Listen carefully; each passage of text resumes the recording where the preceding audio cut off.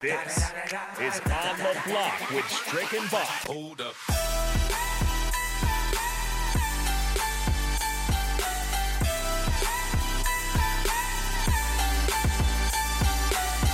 We are back on the block for a Thursday edition of our show, and it's always a Thirsty Thursday, even though Kevin Meyer already stopped in to celebrate Nick's birthday a little bit earlier here on the Happy Hour. So Happy Hour had the drinks today, but Strick, that doesn't mean you can't enjoy a beverage or two throughout the show if you want to. It's still Thirsty Thursday for us. Yeah, it's not going to change for me. Thirsty Thursday has now become a hallmark on the block, so I'm definitely going to tap in shortly. Well, there you go. Yeah. You want to make sure to pace yourself. We still have 2 hours of radio to do, so there is that to it as well. It's kind of fun day that we have planned out here. We'll talk a lot of Nebraska football, Nebraska basketball, just kind of stuff going on all over the place. But I did want to start with the basketball game, which will be tomorrow. Obviously, the season hasn't gone as planned for Nebraska fans or anybody in the building really. 7-20 overall, 1-15 in Big Ten play, taking on Iowa, who's doing well. They're in the top 25 now, 19-8 and 9-7 in league play. Of course, when Nebraska went to Iowa City, absolute disaster for Nebraska, losing 98-75. And again, as you can say with a lot of these previous games, now the score actually was probably worse than that. At a certain point in time, it definitely was worse than that,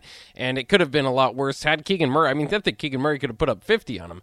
But in any case, we're turning the page now over to this game coming up tomorrow night. It will be on FS1 at 8 o'clock. Close, we'll have the post-game show for you there. But it's going to be kind of interesting because it's senior day. And I know that, again, this is not the way that a lot of us envisioned senior day to be, and senior day is kind of weird altogether this year because you kind of have the rental players or the transfer in guys that have only been here for a few years, but still very incredible stuff. Like Kobe Webster, for example, he'll be walking. He decided to return for this year, and I know, talking to him the other day, he's working on his master's degree, so, and I think he's about to get it. So, absolute congratulations.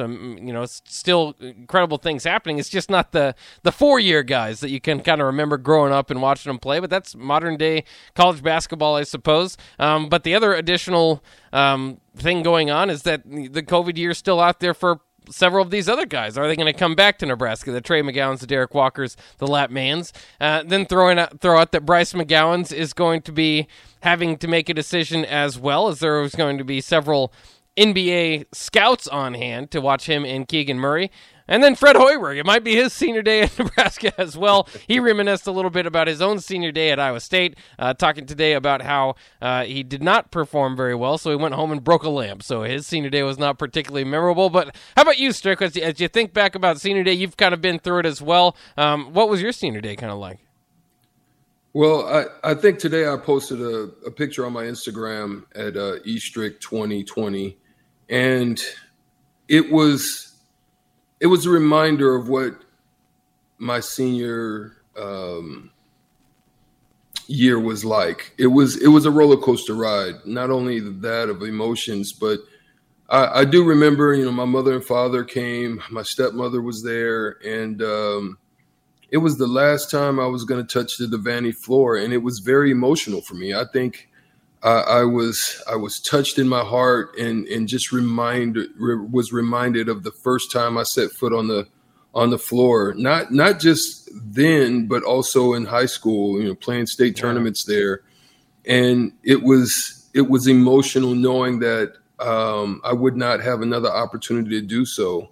And so I can imagine probably what Kobe's feeling. I could also imagine for him how, he's hurt in his heart some because I know he wanted more. I know he wanted more for himself. I know he wanted more for the Huskers. And for me, being a hometown kid from Bellevue, it was a time where you look back and you remember the successes and all the times that you went in the trenches with your comrades and your brothers. And you battled and you fought, and then all of a sudden you had another shot at it in the postseason. But at the end of the day, those fans meant so much to me, to to my family. They embraced me. They loved on us, whether we were successful or not. And that was the one thing I always appreciated about Nebraska and the fans and the people, is that regardless, if you came and you brought it, they were going to love you for it. And so I've always appreciated that. And I know it's going to be an emotional time for some of those seniors as they touch that floor for the last time. And there's going to be decisions to be made. I would hope that some of those juniors would be able to have that opportunity to do so. But I also hope that they could change their story. Their story hasn't been a very good one from the time that they came. Whether you've been there for 2 years or whether you've been there for 5, it's still the same story. It's an emotional one. And because you don't know what's next for you. At the end of the day, it could end. You could have injury. You may get overseas. You may not. You may not play professionally. So that might be the last time. That's why I tell players all the time, man, don't leave nothing on that floor, because it goes quick. You don't know when it's going to be your last time. And that senior year crops up on you real quickly. And then all of a sudden, it's over. And so don't leave nothing behind, bro. Just that's the message I try to have with them when I get an opportunity to talk to players. Do you think that, if you remember, was it very emotional kind of throughout the game, or is it something kind of once the ball's tipped, you kind of get back into it after maybe a possession or two? Well, yeah, I mean, I actually cried. Yeah. I did. I'm not a very teary dude, but I actually did. I cried because that's how hard it hit. It hit that hard. I hope that they can pull it out. There's all the past and all the things that have happened throughout this year would venture to say that may not be the case, but I would hope that they would do so and take Kobe and those guys out with a bang. Yeah. At least in that manner. You know what I mean? Yeah. Yeah, that's what I'm kind of hoping for, is that, after watching that Iowa game in Iowa City, They run a similar style, but they have shooters. I mean, they're just this is not year 3. This is not guys in and out of the program. This is Iowa under Fran McCaffrey for 11 years now, running his system and bringing guys in and all that. So it's up and running. It's not a work in progress. So when they go up against Nebraska, I kind of felt like, just watching it this last time out, and obviously you would feel this way, is that it looked like a mismatch. And Keegan Murray, like I said, at the top of that. I mean, I don't know. They tried several different guys to guard him, and there was just not an answer that night. And also Trey wasn't around, so that's another thing. I mean, I think I'm not going to say Trey is that Gary Payton type of guy, but I would say he's probably as good as any physically that can match Keegan's physicality. And I mean, he can get anywhere he wants to. He can. He's got great sound mind as far as knowing what he wants to do, where he likes to get to, the spots that he's comfortable in. And that's what the scouts are coming for. The scouts are coming there to look both at Bryce and him. But at the end of the day, you're looking at their body of work. You're looking at just not one game. You're looking at the totality of their work, and so they know that Keegan Murray is that dude, and so that's what they're coming to just validate. And it's cool. It's a good thing for the Husker faithful to get an opportunity to see those type of players play at a high level when they arrive. So that's something special as well. Yeah, and it is cool. I mean, I know that sometimes you get kind of frustrated with the basketball season, but you do have a chance to go see two guys that are probably going to be playing in the league against each other play, this Friday. So that's kind of cool in its own right. But I do hope that they can kind of, like I said, it appears to be a bit of a mismatch. I think Keegan Murray's the best guy on the floor, all that stuff. If Jordan Bohannon, who wasn't even hitting last time all that much against Nebraska, I mean, if he gets going, he can hit 8 or 9 of them in a game, and you can get out of it really quickly. So it could get ugly, but at the same time, like you're saying, hopefully there's some sort of, a senior day special moment energy that comes together and they can beat Iowa. And at this point, I don't know how much that's going to change the narrative on the season or like overall really anything. but it'd be by far the biggest win under Hoiberg. It'd be a top 25 victory. I just don't know if that's enough to change your mind if you kind of already have arrived to that conclusion at this point, or whatever it is, and we won't know that for a little bit. But it would at least, this team and this fan base is in desperate need of a feel-good moment. So beating your rival, a top 25 team like that, again, for them, it's just, would be one of their 8 Big Ten losses. They move on. They still have a chance in the Big Ten tournament. It's not ruining their season or anything like that, but at least it'd be that sparkle of, I don't even want to say hope, because at this point, I think the story for the Nebraska season has just about all but been written, unless you go on a magic Big Ten tournament run or something like that. But it would at least just at least put some smiles on our faces for one last time, and it'd just be a special moment at Pinnacle Bank Arena on senior night. I've been to several of them. I love them. It really is kind of sending those guys off the right way. Often, if they're from a different country, you bring out their flag, and sing their national anthem, and or at least usually there's some sort of pre-game ceremony where they get their jersey and all that stuff. So I know it hasn't worked out the way that people wanted it to, but I'm feeling that there's more likely going to be an appreciation type of night rather than what it could turn into, which is people getting so tired of this program that they want to leave and not show the game and kind of strike because they want to show that this isn't what Nebraska basketball wants. But again, I think that time's passed. I think you should have, if that was the plan for the fan base at some point, it should have been done before senior day. Well, some of the keys for that game, though, is going to be very important. As we know, a lot of their problems have been coming out of the half. So you're going to be able to see, one, how they start the game. You're going to see what their energy looks like, how locked in they are on their assignments in the scouting reports and in the plays that I was going to be running. Obviously, they run a free flow style as well, getting to and recovering. Not just one recovery. I'm talking about that multiple recoveries of how they're going to scrap and rebound and get to those loose ball types of situations. And again, like I said, coming out of the half, they've got to figure out how to garner up some energy or some fire or something, spark a flame or anything to come out of the half. I don't know, post something negative. I don't know on the board that maybe Iowa said about you, and that way they come out with a fire. And again, it's gonna be reminiscent on what they do as far as they move in the ball against an Iowa team. They're very disciplined, so you're not going to just be able to get downhill. You're going to have to be able to move the ball. It's going to be what I talked about before with UNDP. It's going to be multiple passes, multiple penetrations with a pass and another pass.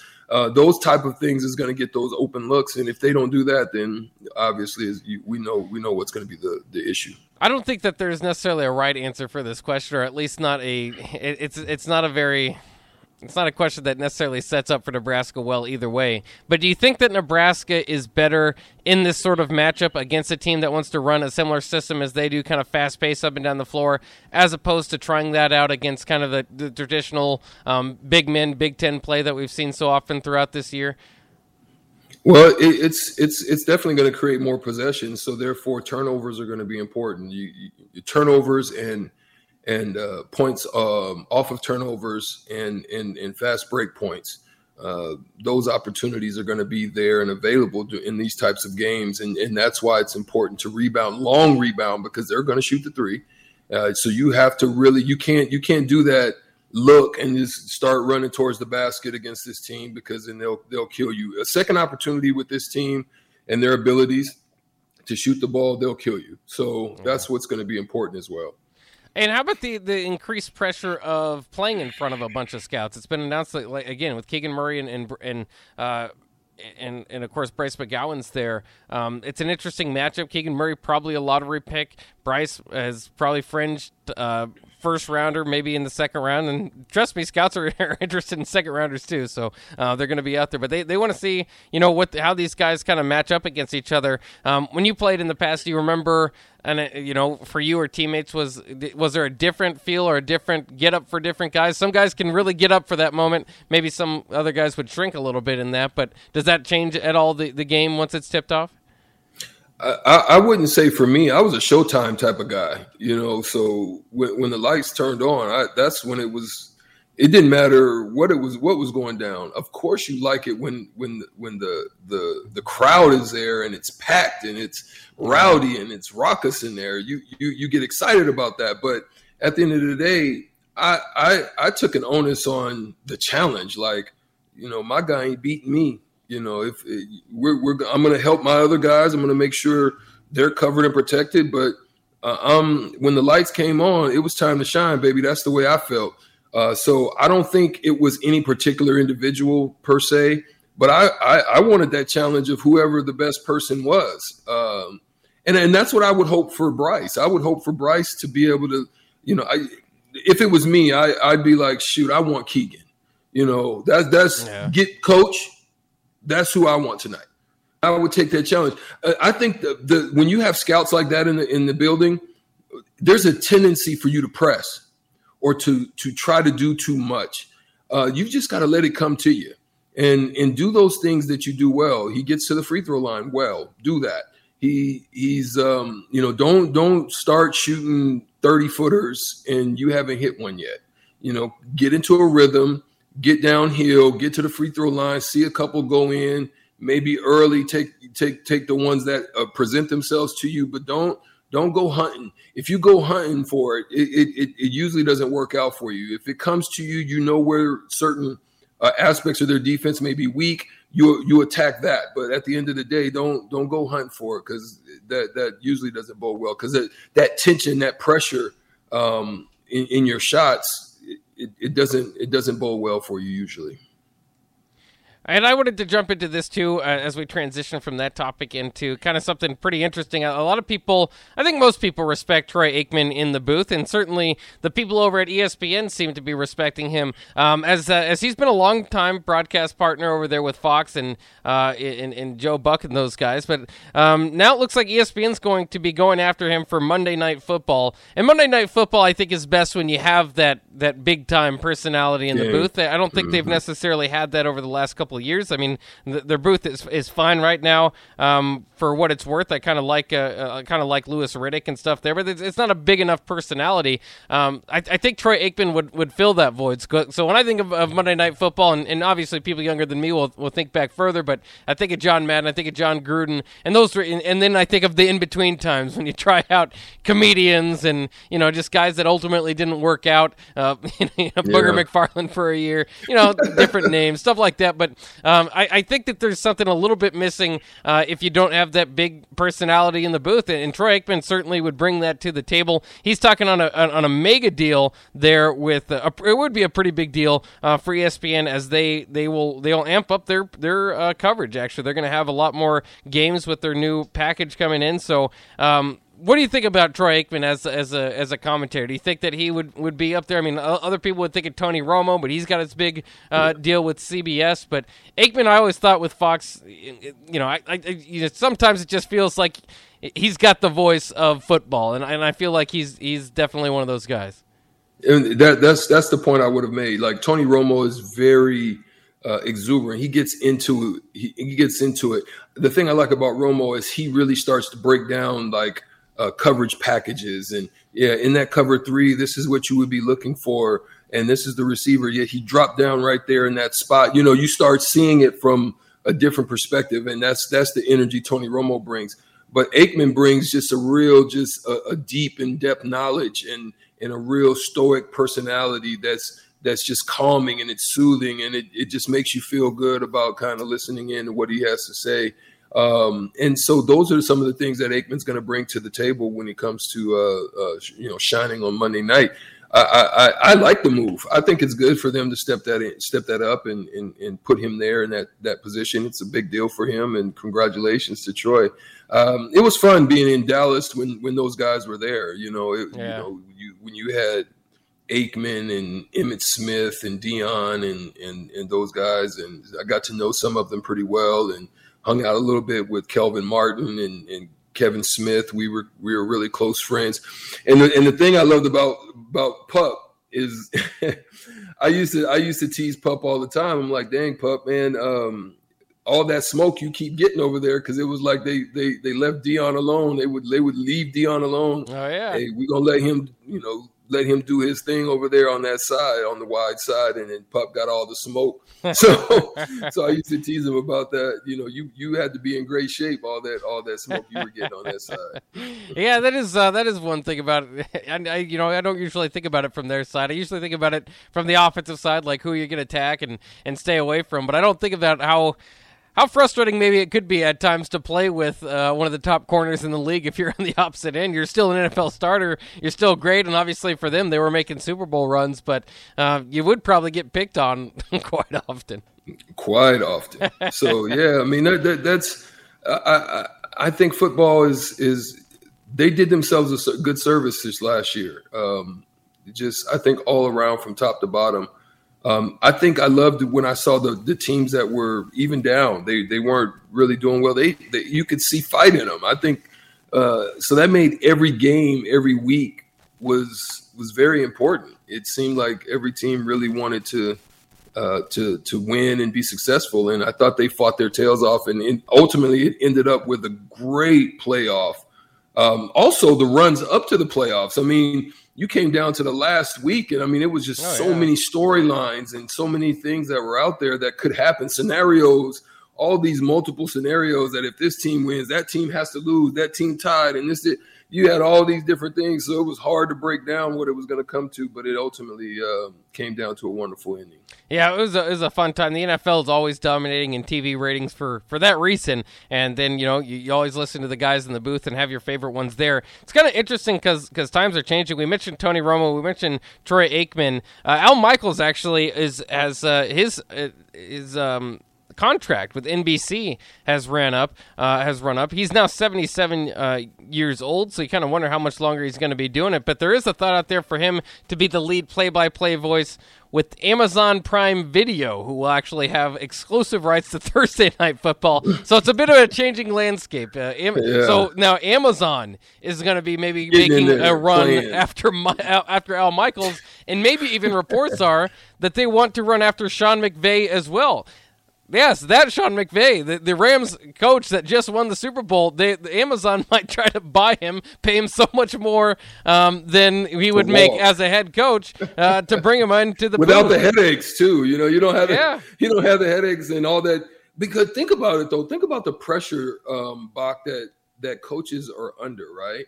I mean, just as well as it's good and it bodes well for you. You see teams like that have long tenured coaches like Mike Tomlin and guys like that.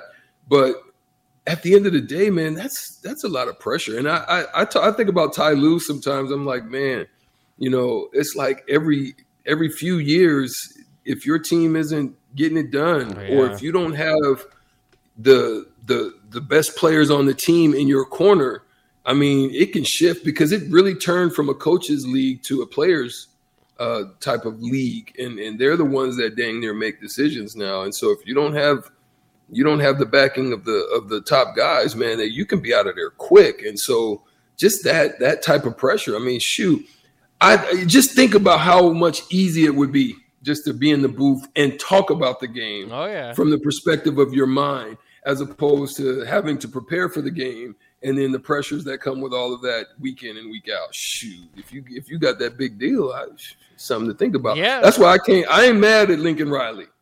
Yeah, people say, hey, listen, Lincoln Riley, that's a great move for you, baby. Go down there to USC, and then you don't have to deal with that SEC pressure. Hey, shoot, let's get on up out of here. Also, I no offense to Norman, Oklahoma, but I think LA is probably a bit of a nice, more of a lavish lifestyle there as well. Sunny all the time. Might not be so bad if you can afford it. That's the problem with moving to LA. A lot of people have trouble affording it, but they got a nice contract for them going out up there. And that's the amazing thing with these deals now with the broadcasters too, is the money's so crazy that it could be more lucrative to, like we were saying with Sean McVay, maybe leave coaching. He's so young, you kind of think of the broadcast booth would be stealing one of the prize coaches that's up and coming. Even though he's won a Super Bowl, he's only in his late 30s. He's got so many more years to do it if he wants to, or maybe make that run in the booth. So kind of interesting. Well, think about how many years he would have to do it if he sat in the booth. Yeah, yeah, a lot of good broadcasting years. We should cheer for the broadcaster. We got to take a quick break. When we come back, Nebraska football is looking for D-line help from a pair of twins. Yeah, that's right, a pair of twins in the transfer portal. So it made me kind of think, who are the royal families of Husker sports? We'll break down some of those families coming up next here on The Block on 93.7 The Ticket.